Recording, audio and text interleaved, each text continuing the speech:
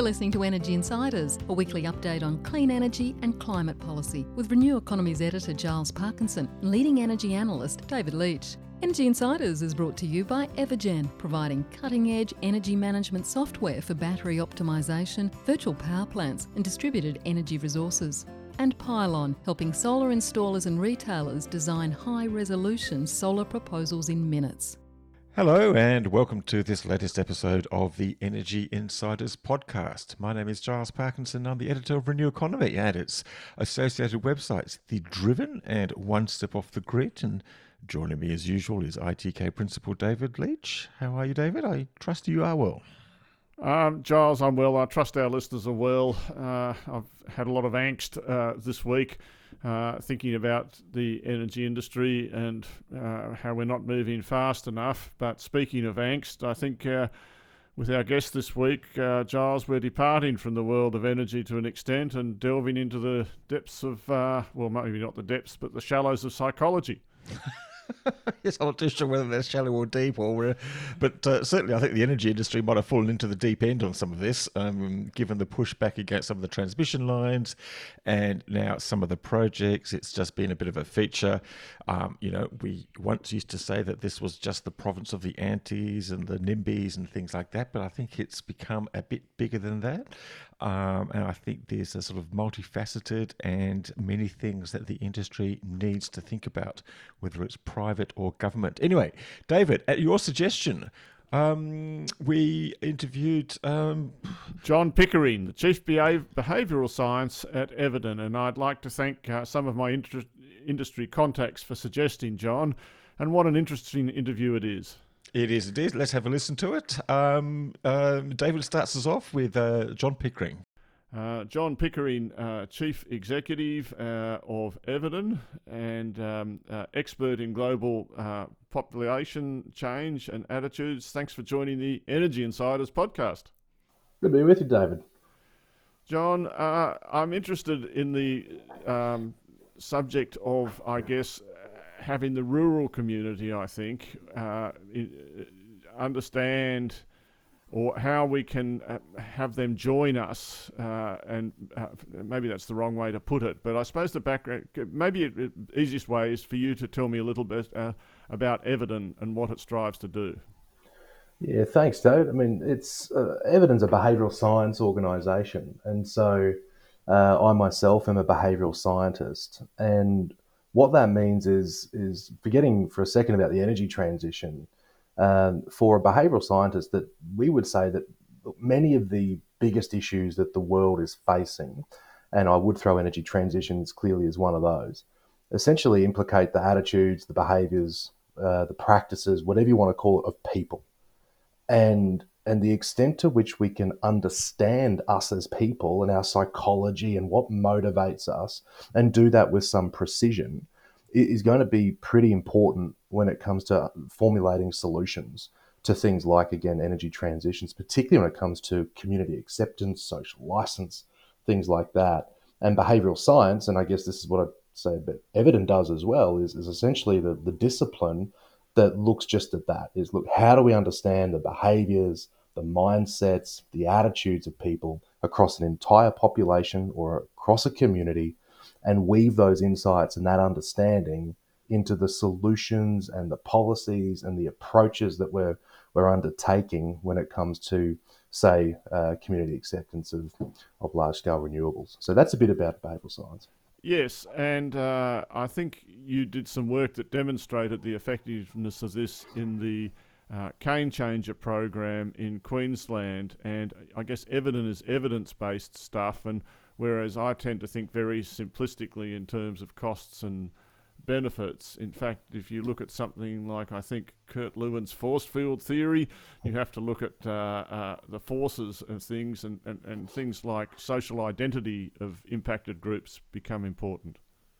So important, and love to talk more about Lewin. I mean, his field theory you just mentioned there, David, I mean, that's going on 70, 80 years old. And we, a point to make there is that, we know an awful lot about us people and how we think and what motivates us, and yet unintentionally or otherwise, we still make mistakes when we go to approach people to change their mind or to change their behavior or to win them over. And it's interesting, some of the work that we've done, you mentioned there with the great sugarcane farmers of Queensland was an example of that.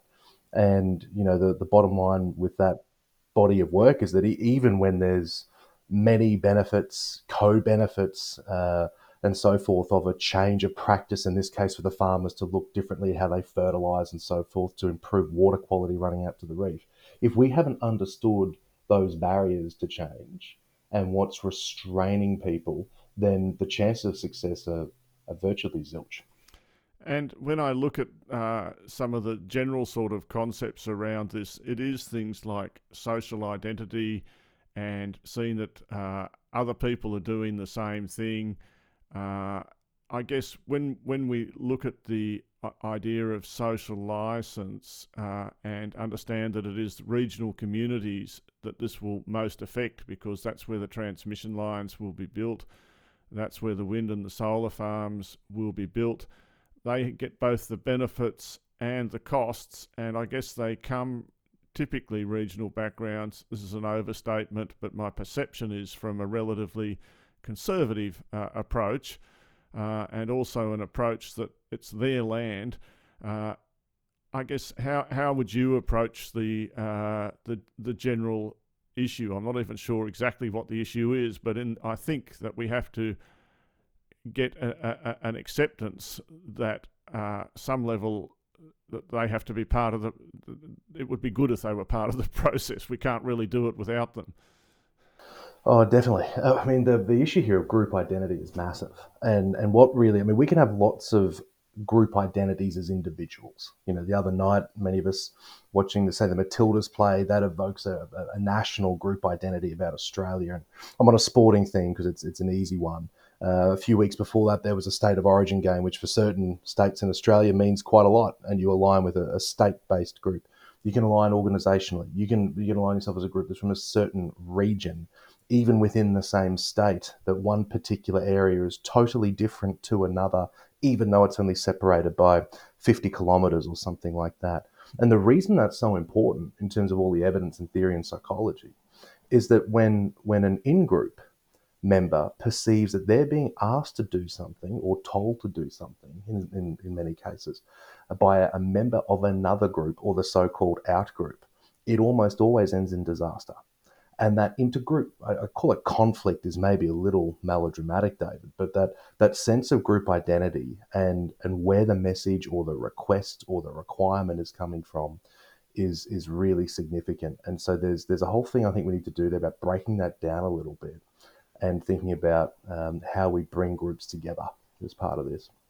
Yes, and so if we bring this from the more general concept into something, a particular problem, getting acceptance for new transmission lines is something that not both of us, if we just accept that broadly, it's a desirable outcome if we want to have more wind and solar farms. And not even everyone accepts that, but if we just take that as a premise, and then those farms have to go, those transmission lines have to be built on a whole bunch of farms covering hundreds of kilometres, and people say, well, why shouldn't they be built underground, or why does it have to go here, and I'm getting some money but it won't look the same.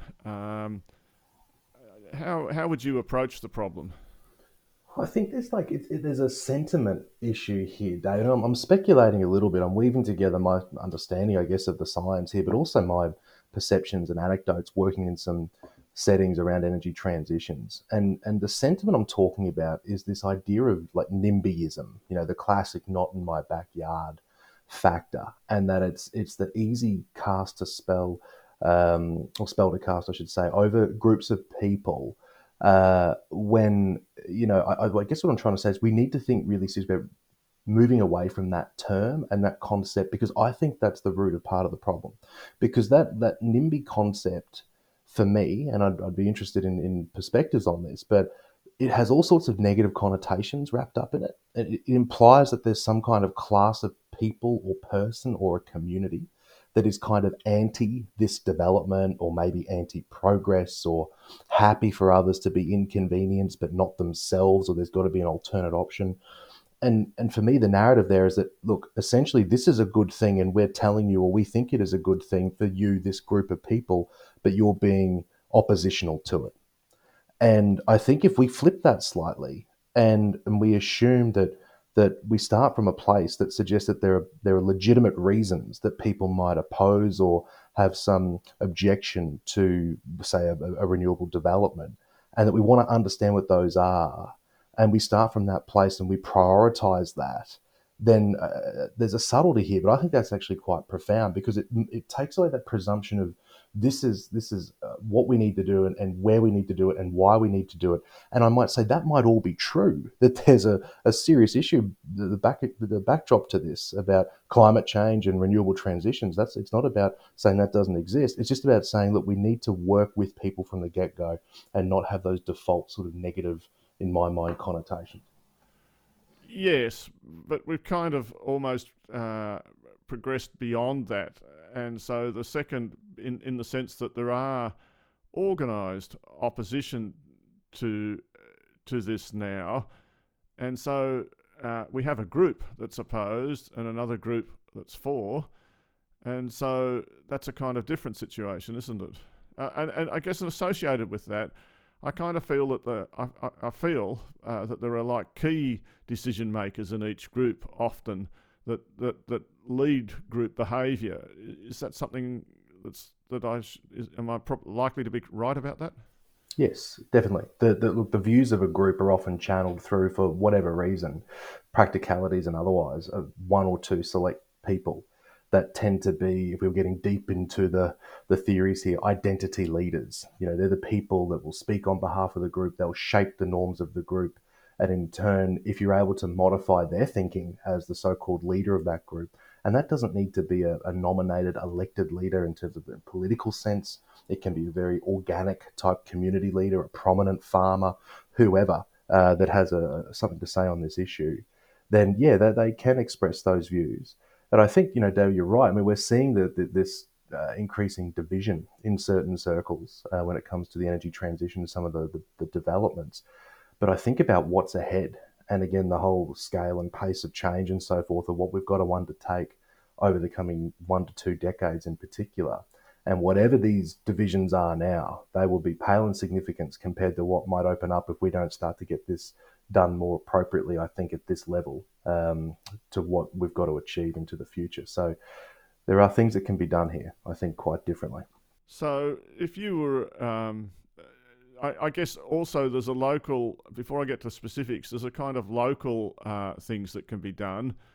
And there are also national messages that are appropriate, because you specialise in population level changes.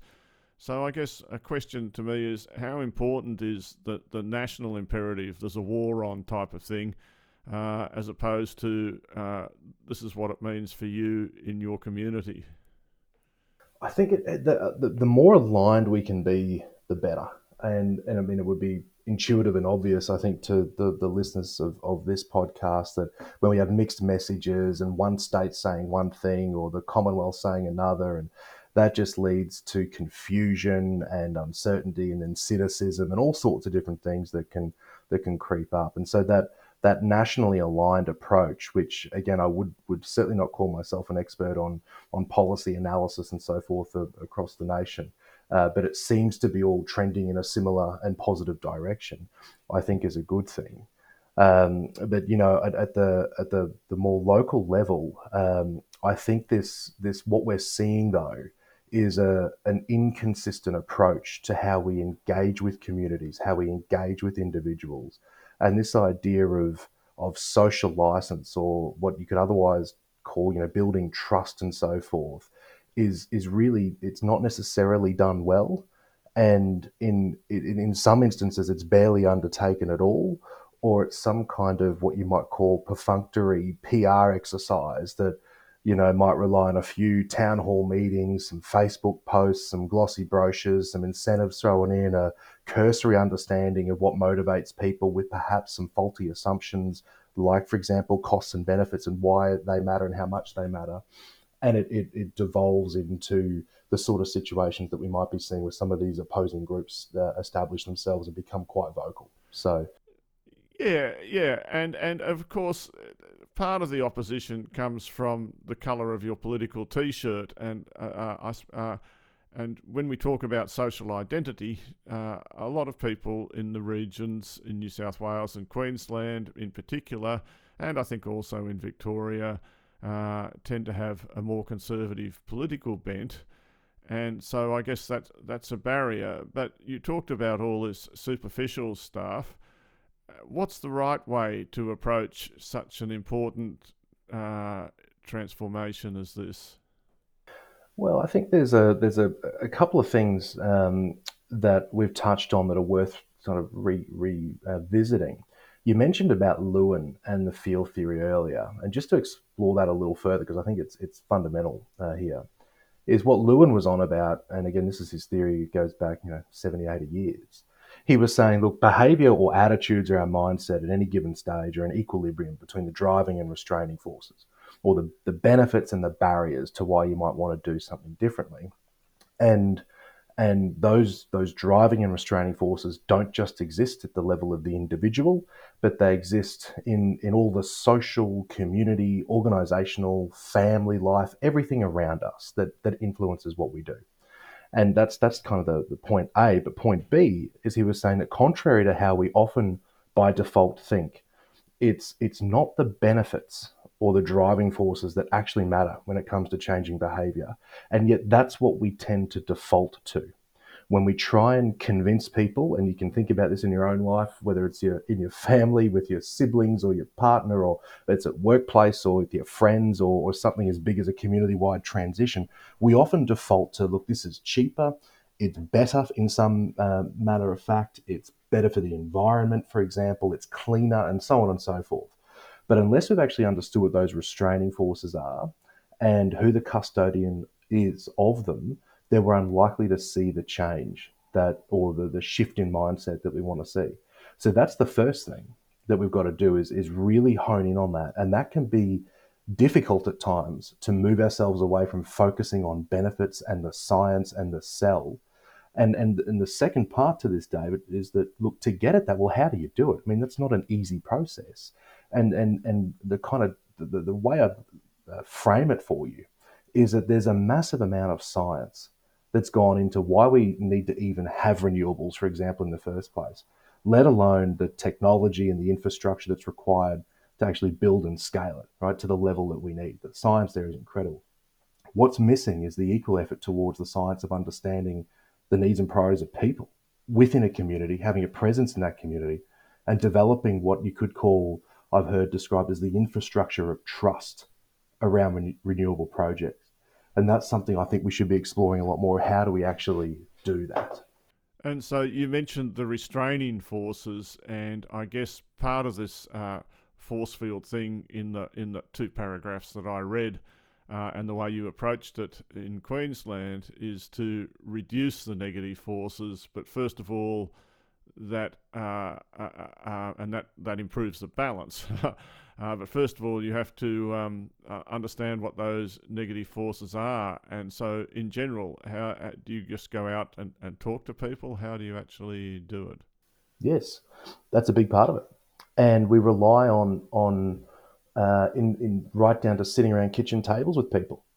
I've heard stories of I might have read this in a paper or heard it anecdotally or secondhand, and so forgive me if it's not accurate, but certain farmers and others around the country receiving letters, stapled or something to their letterboxes in obviously regional parts of the nation, advising them of the forthcoming transmission infrastructure build and what's going on.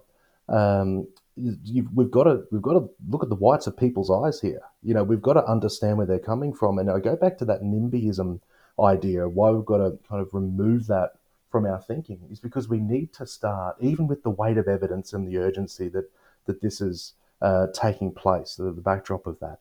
We've got to start by listening. We've got to start by turning up and firstly understanding a little bit about the lay of the land with the community, but then meeting with the right people to develop this. And I think that's the most important thing. And some of the way I think about this at times is we think about large scale projects and construction projects of clean energy hubs and solar farms and wind turbines and hydrogen plants. The personnel required to do that is obviously quite large in terms of the resourcing, the timing, and so forth. We should be having maybe not quite the same, but a similar approach to how we're resourcing, understanding, and engaging with communities. And it's not a bolt on or step 17 of 73 in some plan, but it's from the very outset.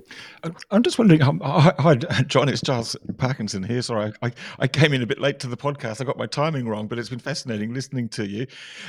Just on the, I've just got a couple of quick questions and hand back to David, but just you mentioned those sort of, plastic wrappings, those notices and plastic wrappings sort of, hung on gates. And I think that's exactly what happened to either a family member or an associate of Barnaby Joyce, which is probably why he's really hot under the collar and redder in the face than he normally is about these issues. And I think I mentioned on a recent podcast, sitting at the Clean Energy Council and hearing a very senior wind farm developer sort of talking about, well, of course we do community engagement. We always go in there and tell them what we're going to do and how it will affect them. I sat there and listened to this and I went, oh, well, there's probably a lot of things wrong with that sort of comment and that sort of approach. Once hackles are raised, once that initial contact has been done in the wrong way, how hard is it to get it back to a proper conversation? Difficult, but not impossible, Giles. And what we're dealing with there is a classic case of, I think what's underneath a lot of this is loss aversion and loss of control. And in that moment, in that town hall or whatever it is, even with all the benefits spruiked for everybody to hear and the employment that might come to town or the rebates that might be on offer, or let alone all the environmental benefits, what people are losing in that moment is control. That's one of the things. It's about our land or our region or our right to do what we want to do on our particular parcel of land or in our community. And this is wrapped up in part of our identity, and not just like we were talking about a moment ago, just the group identity thing of the in-group and the out-group, but what it is to live in this place. It's part of our character. It's where my family grew up for many people, or intergenerationally there's that linkage. And it's part of what makes us who we are. And we're imposing from some out-group where we need to get all this energy and what people might think is for the big cities, and us in the regions are going to have to power that and be inconvenienced or whatever it is, and disrupt our character, our view shed, our sense of control, what our land is used for.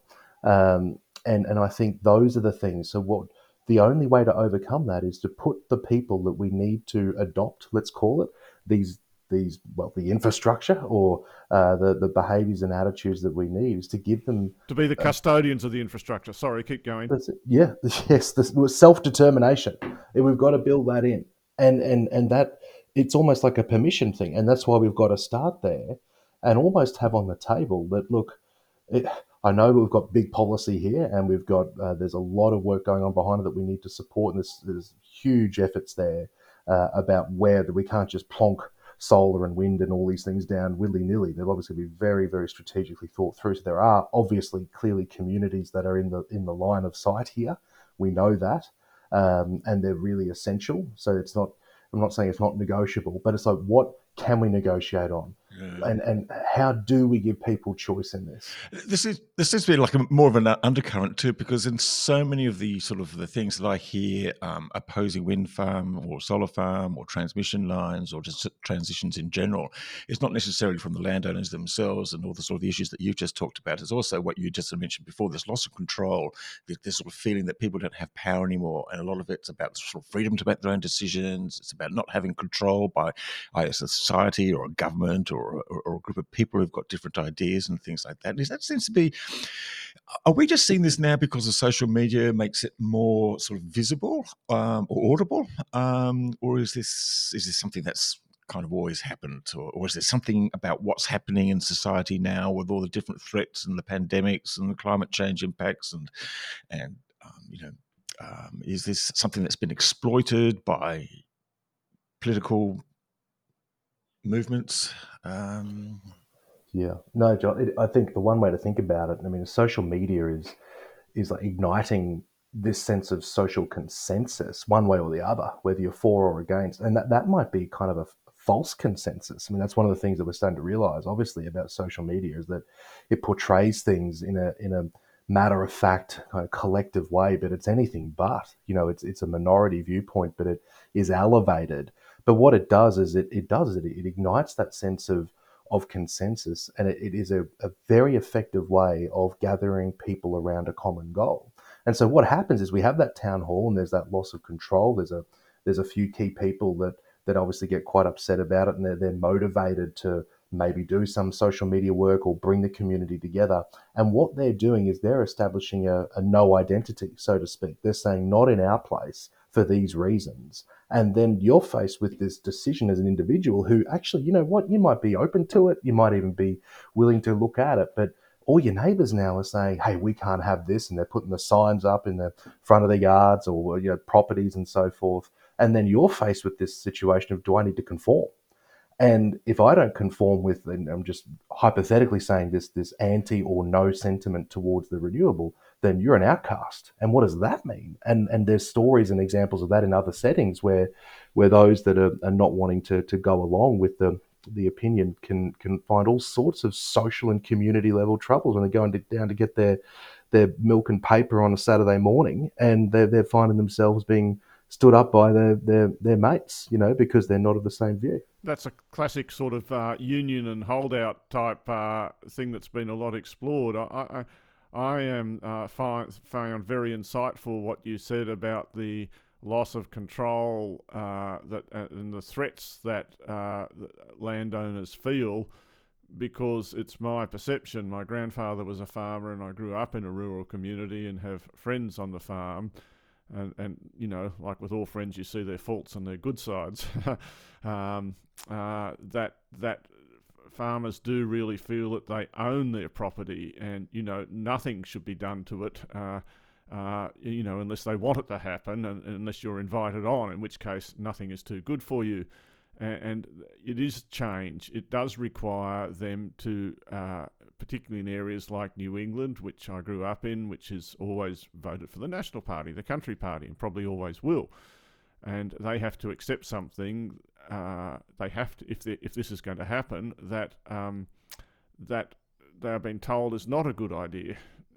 So I think working around that and understanding it is important. But what other as a way forward, what would your suggestions be? Well, I think there's generally there's a 3-part process here, which I run the risk of making easier said than done. But to put it in these terms, I mean, the way we've got to start, we're just thinking about a blank slate here, where there's a community we've got to line up, and we know that for a number of reasons that this really is a prime site for a renewable hub of some description. It's firstly, what can we do to understand the lay of the land in terms of mapping the groups, the individuals, the community organisations that are present here. And some of that can be done through interviews, there's a degree of desktop research, I guess you could say, that could go about that. But we need to be in the community. And when we go in, this first step is about listening, as I said. And it's about the anti-NIMBYism thing. It's like, no, it's not. We understand that sentiment is wrong. It's kind of like, let's firstly go there with a neutral. We're not trying to sell you something. Now, I'm not being disingenuous here, because we know we've got a plan, an energy plan that might have identified this community, but at the same time, we need to do this together. So let's listen first. And as we're doing that, we're understanding those barriers, and we're tuning into them, and not just the barriers, but who is conveying them. What are the groups that are most vocal in this, and what are their needs and priorities and preferences within that? And this is a manual process. This is not something we do from afar, and it's certainly not something we fly in and fly out and do once. That's analysis, which I love. I often wonder sometimes whether analysts have a role in life, but you're telling me we do. And I suppose it has to come from senior people as well, because they don't want to see some random consultant that is just going to be here today and gone tomorrow. They want to hear from people at the top about why they should care. Exactly. And I think there's some really good examples of this happening around the nation. I know of one in Queensland. There's the Energy and Jobs Plan, and some of the work that the Department of Energy is doing, where they're bringing all of the groups together that are relevant from the outset. And this is about, in this case, affected workers and various other things that are going on. Before we go any further, we need to bring the right people together and build this genuinely. And the thing about it, that third part, we've understood those barriers and so forth, but the third part is we've got to incorporate what we hear into some action that is demonstrable to people. How often do we hear that we've turned up, we've gone to the town hall, we've filled out the online form, and nothing? And the reality is maybe something did happen, but it just wasn't communicated back. So we've got to have a very methodical approach to and genuine approach to how we're actually incorporating that analysis and those insights into the development. I'm just wondering if we can talk about something sort of slightly different, sort of slightly different transits. Or another key part of the energy transition is the transition to electric vehicles. Now, here you're not really talking about sort of putting wind farms or solar farms or transmission lines through various people's regions. You're actually talking about a change of behaviour, which affects everyone because it's a major consumer product, but there's also infrastructure that's involved. What are some of the lessons that we can observe from here? One from maybe previous transitions, from the horse and cart to the original car, because once again, you do see resistance to the technology per se. You do have these issues of freedom of choice. Yet we also have this imperative, if you accept the climate science and other just sort of health assessments of sort of the dangers of diesel and petrol emissions to the community, of actually transitioning. What can you observe or suggest along those lines? Well, in this case, it's almost like a technology curve, isn't it, Giles? And we've got this situation with EVs where there's the interplay of the availability of the product, the price of the product, the effectiveness of the product, and this could be transposed. If you go back to the horse and cart type scenario, these things would also have been relevant, and that curve essentially, depending on the variable of interest, brings the price down. For example, the effectiveness, and by that I mean the range of vehicles and the infrastructure available to support charging and those other pragmatic considerations, and that tends to drag the community with it, along with a set of policies that may incentivize behavior, for example, price offsets or reductions of tax or other things that different governments make available. And then, of course, you eventually have a situation where there's just purely more choice of electric vehicles compared to combustible petrol type engines. So it's really not so much a matter of fact, but that one, it almost relies less on, in some ways, the voluntary drive of people, insofar as, no pun intended there, but the sense of people coming around to the idea of an EV could well line up with that technology curve of the price, effectiveness, logistics, making it more viable. Right. And I guess that's one of the things where sort of you get this resistance sort of dictates from government. I mean, we kind of admire some governments were saying, Norway, for instance, saying, well, you won't be able to sell any petrol cars from 2025 onwards and other things.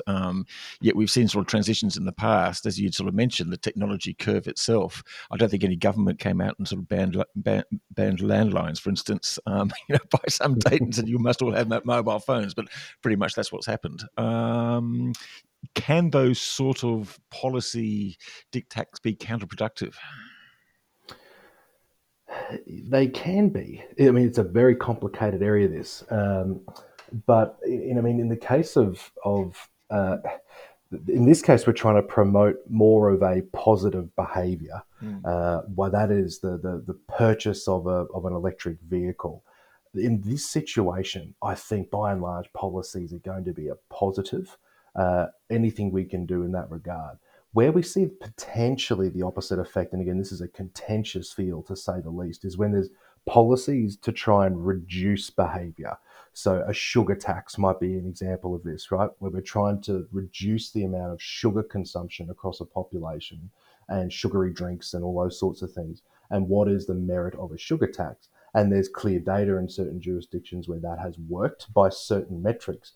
But then people say, well, what we've actually seen is an offset in some way, that people have gone and done more of this other thing in lieu of the sugar because it's taxed so high, which is actually worse.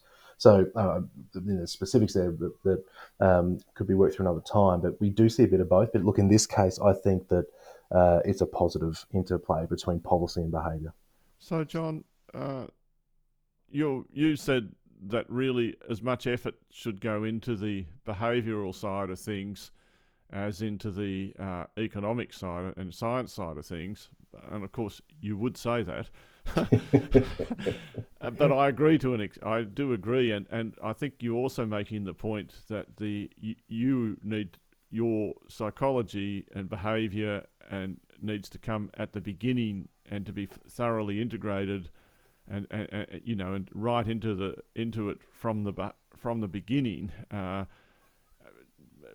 To what extent do you actually observe through your business that and through your community that this is actually happen? I know that we have at government levels nudge departments and stuff and those sort of ideas, but the more broader idea of social identity and trust and the need to get people who understand people involved right at the beginning, is it a growing business? I think the discipline of behavioural science is really growing, and you're very right to point out nudge units and so forth right across Australia and many other countries that talk about behavioural science, behavioural economics. The reason why it's so important, if you look at, any case in point, but the energy transition is clearly one of them. All of the things like the technologies and the infrastructure, incentives, all of that really sits in that driving force side of the equation. Back to Lewin's model, it's in people that we are likely to find the most potent potential restraining forces. It's people's decisions about adopting a certain mindset or infrastructure or technology or whatever it is that we're going to probably hit the biggest hurdles. And there's a science to that as well, of course, I might add. And so it's for that reason that I don't know whether dollar for dollar there needs to be the same investment in the people side of things, but at least conceptually, and that there are well-established ways of how to do this in complex settings that involve regional and urban environments and really kind of thorny problems that have political overlays and whatnot. But there are definite headways that can be made. And also, Giles mentioned this idea that social media is kind of identifying your ability to belong with a T-shirt of some colour. And one of the things the internet does is to let you find people of similar interest groups all over the world and belong, and to cut yourself off from other groups that you intuitively feel are going to give you messages you don't want to hear. Because there's a lot of stuff that reinforces the way you think and a lot of stuff that questions the way you think. And, generally if you have to question yourself all the time, unless you've got an unusual personality, you don't like it. So how do you think about how society should manage that we achieve the right level of discussion but also national identity and togetherness at some eventual time, decision time? Yeah, well, that's it. You hear all the time. The phrase I think is most commonly used is how social media and whatnot can be like an echo chamber for people. They get on and they just continue to hear the same kind of thing over and over again. The behavioural scientists' take on that is probably more along the lines of it's confirmation bias. People are biased towards seeking out the views, perspectives, and so forth that are likely to accord with existing beliefs at the expense of all else. And it's often not even necessarily a conscious thing that we do. It just kind of happens. And so, there's just as a connected to this, but slightly disconnected point is that the dangers of social media on so many levels, especially in the mental health of young people and young women in particular, is just starting to become realized with some very, very large scale research. And it is devastating. And now we're seeing the acceleration of policies in schools. I know Queensland recently, I believe New South Wales as well, looking at banning phones in the schoolyard or during certain hours.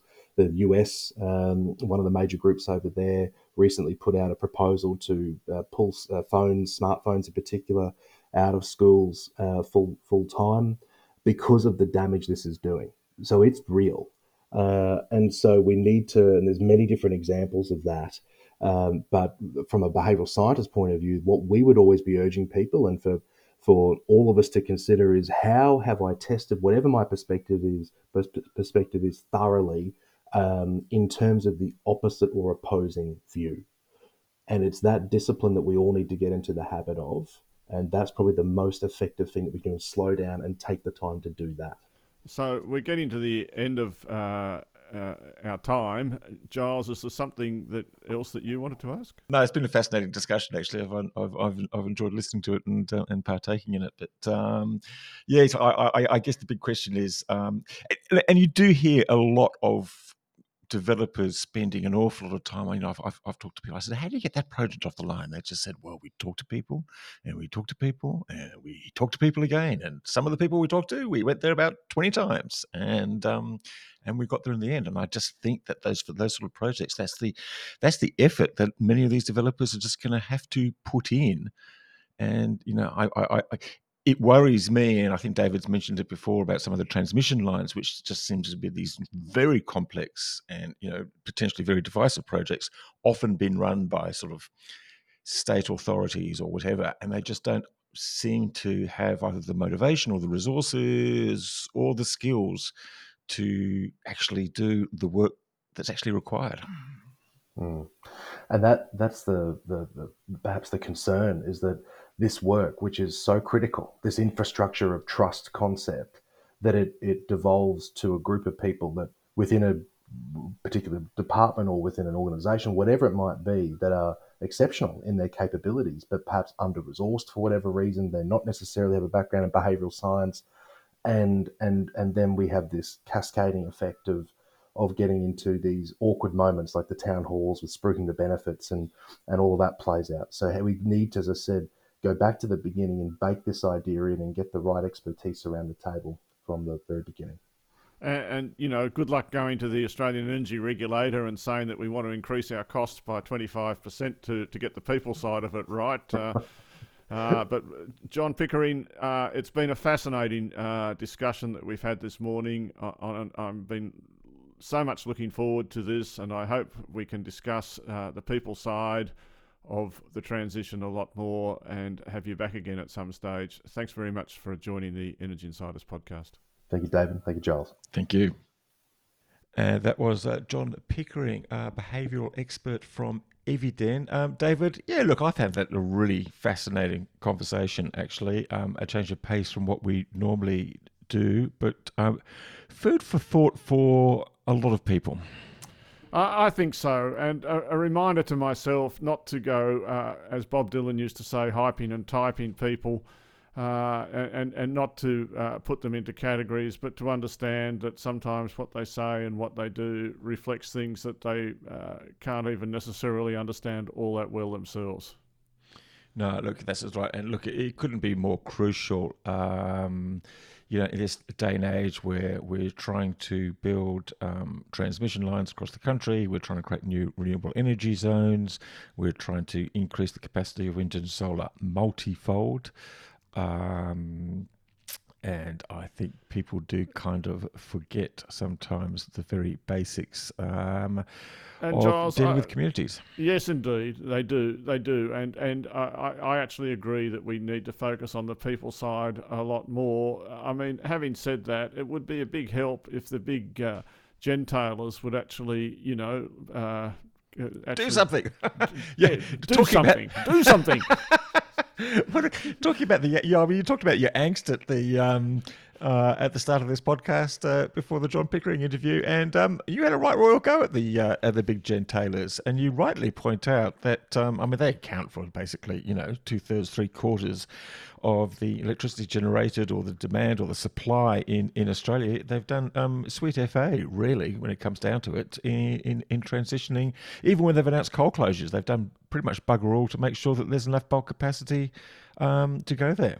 Yes, I think there's been too much focus on getting firm closure dates for the coal and not enough about what these guys are doing to play their part in bringing forth new supply. And I try to point out that batteries, as wonderful as they are not new supply. They use supply that has to come from somewhere else.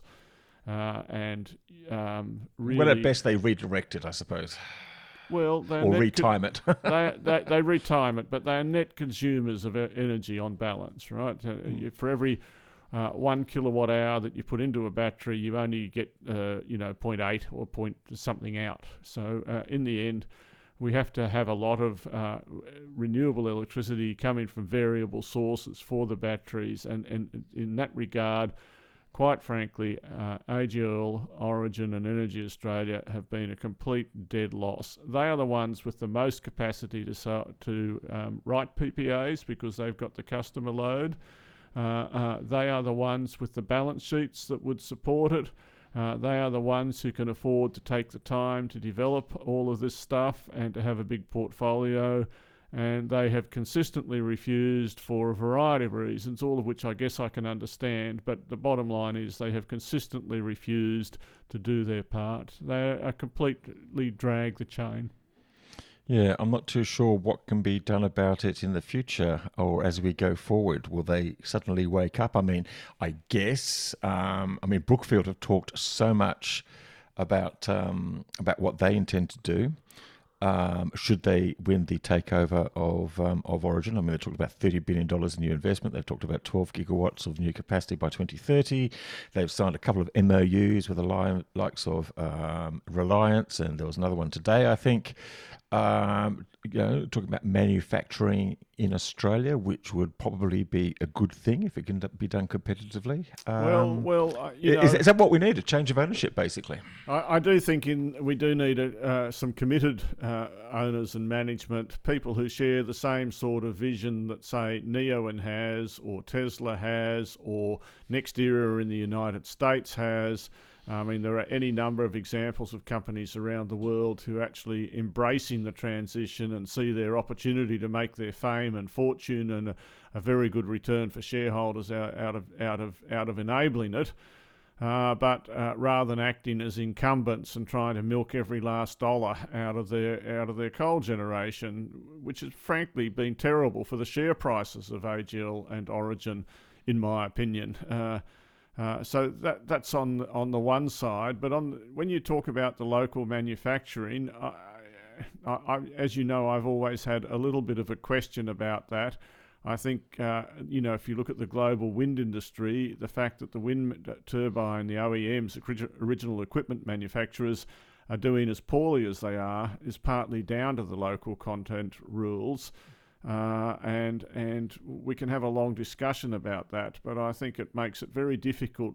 We will never be able to compete in terms of subsidies with the United States or with China. We just never will. Even a country like Great Britain won't be able to compete on that level. Even Europe will struggle to compete. So. But there must be some argument, though, that if we're going to build tens of gigawatts of new wind and solar, not just to sort of get our grid to 82% renewables and beyond, but also to sort of, serve all those other industries, the green ammonia, the green hydrogen, even if it's not for exports, it's for green iron and things like that, then I'm sure it would make sense that we would almost have to have some sort of local manufacturing capacity. I think it grows, Giles. As I've said, I think the most obvious thing to do is to do a bit more downstream processing in the lithium industry, for instance, making lithium hydroxide rather than just mining the so-called spodumene ore. And I think if we do we could have an industry developing wind farms. Never mind the equipment that goes into the wind farms. We could actually have an industry of people that go out and negotiate. People that you could have a company that wants to, for instance, dominate a particular renewable energy zone and goes out and essentially owns that. Like Westfield might might get Coles or someone to anchor a shopping centre. I mean, there's that side of things that we can do on the manufacturing. I think manufacturing means different things to different people, is what I would say. Well, I did actually. Where did go? I went to see the opening of a factory. Well, the opening of an empty building this week in Port Kembla. It was for the hydrogen company Hysata. This is a spin out of the University of Wollongong. It was kind of interesting listening there. They're getting $20 million, another $20 million from ARENA. They are claiming a world-leading electrolyser technology, which is 20% more efficient than any competing hydrogen electrolyser technology.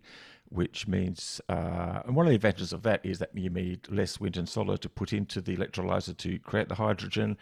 And because there's less wastage, you've got less waste heat, so you need less balance of plant, and that enables you to get smaller modular units. So they're quite excited. It was interesting talking to the people there, kind of like a who's who in the hydrogen industry.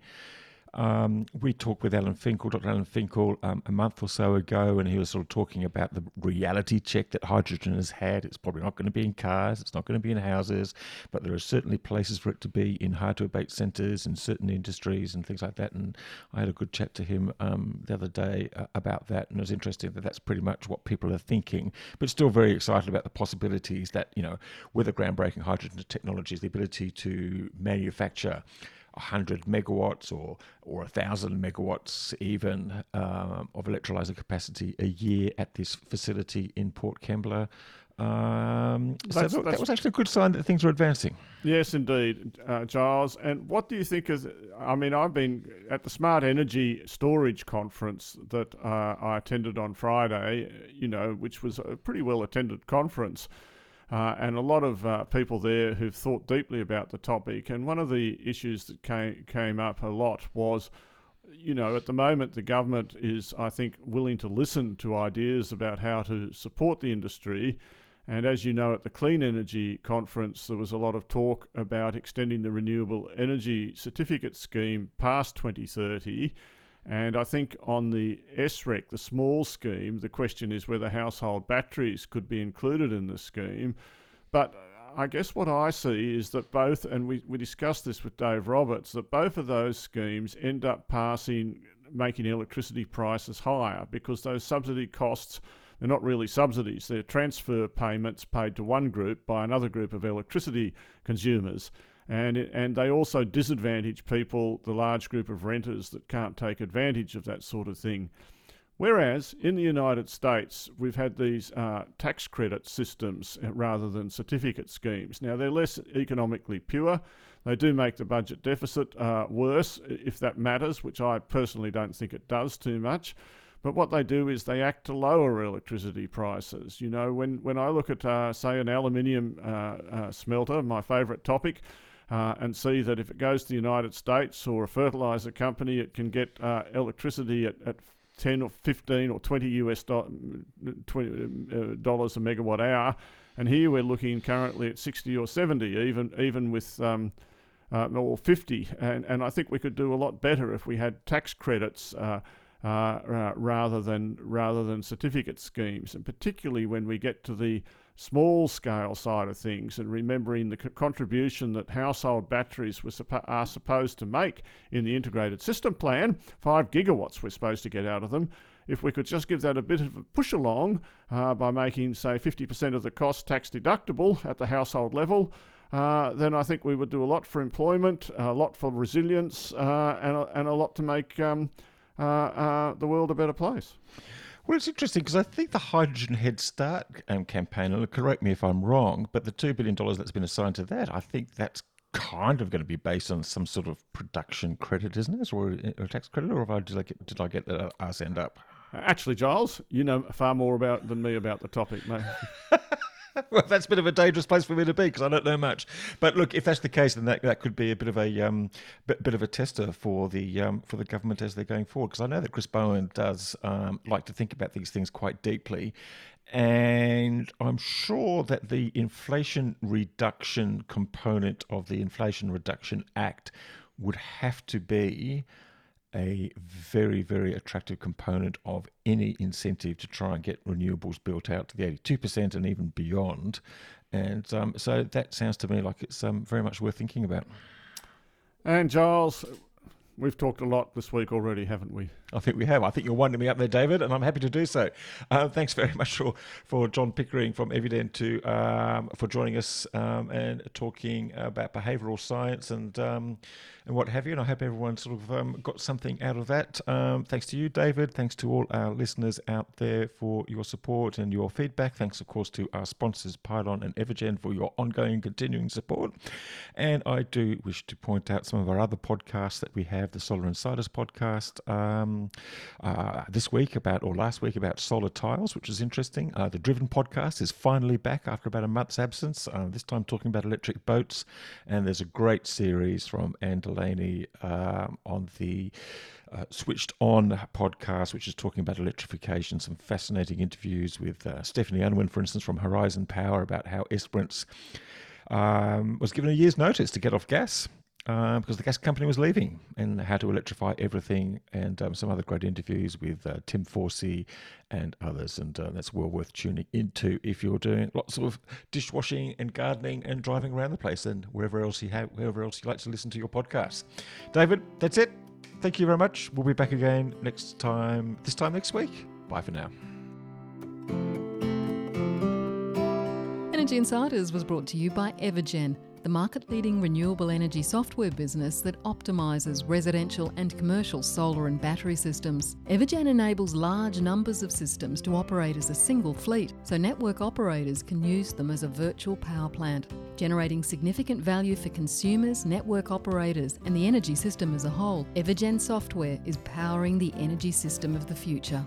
Energy Insiders was also brought to you by Pylon. Pylon provides easy-to-use solar design software for installers and retailers with pay-as-you-go pricing, no monthly cost and no lock-in contracts. Join Australia's top solar companies who trust Pylon to design high-resolution, CEC-ready solar proposals.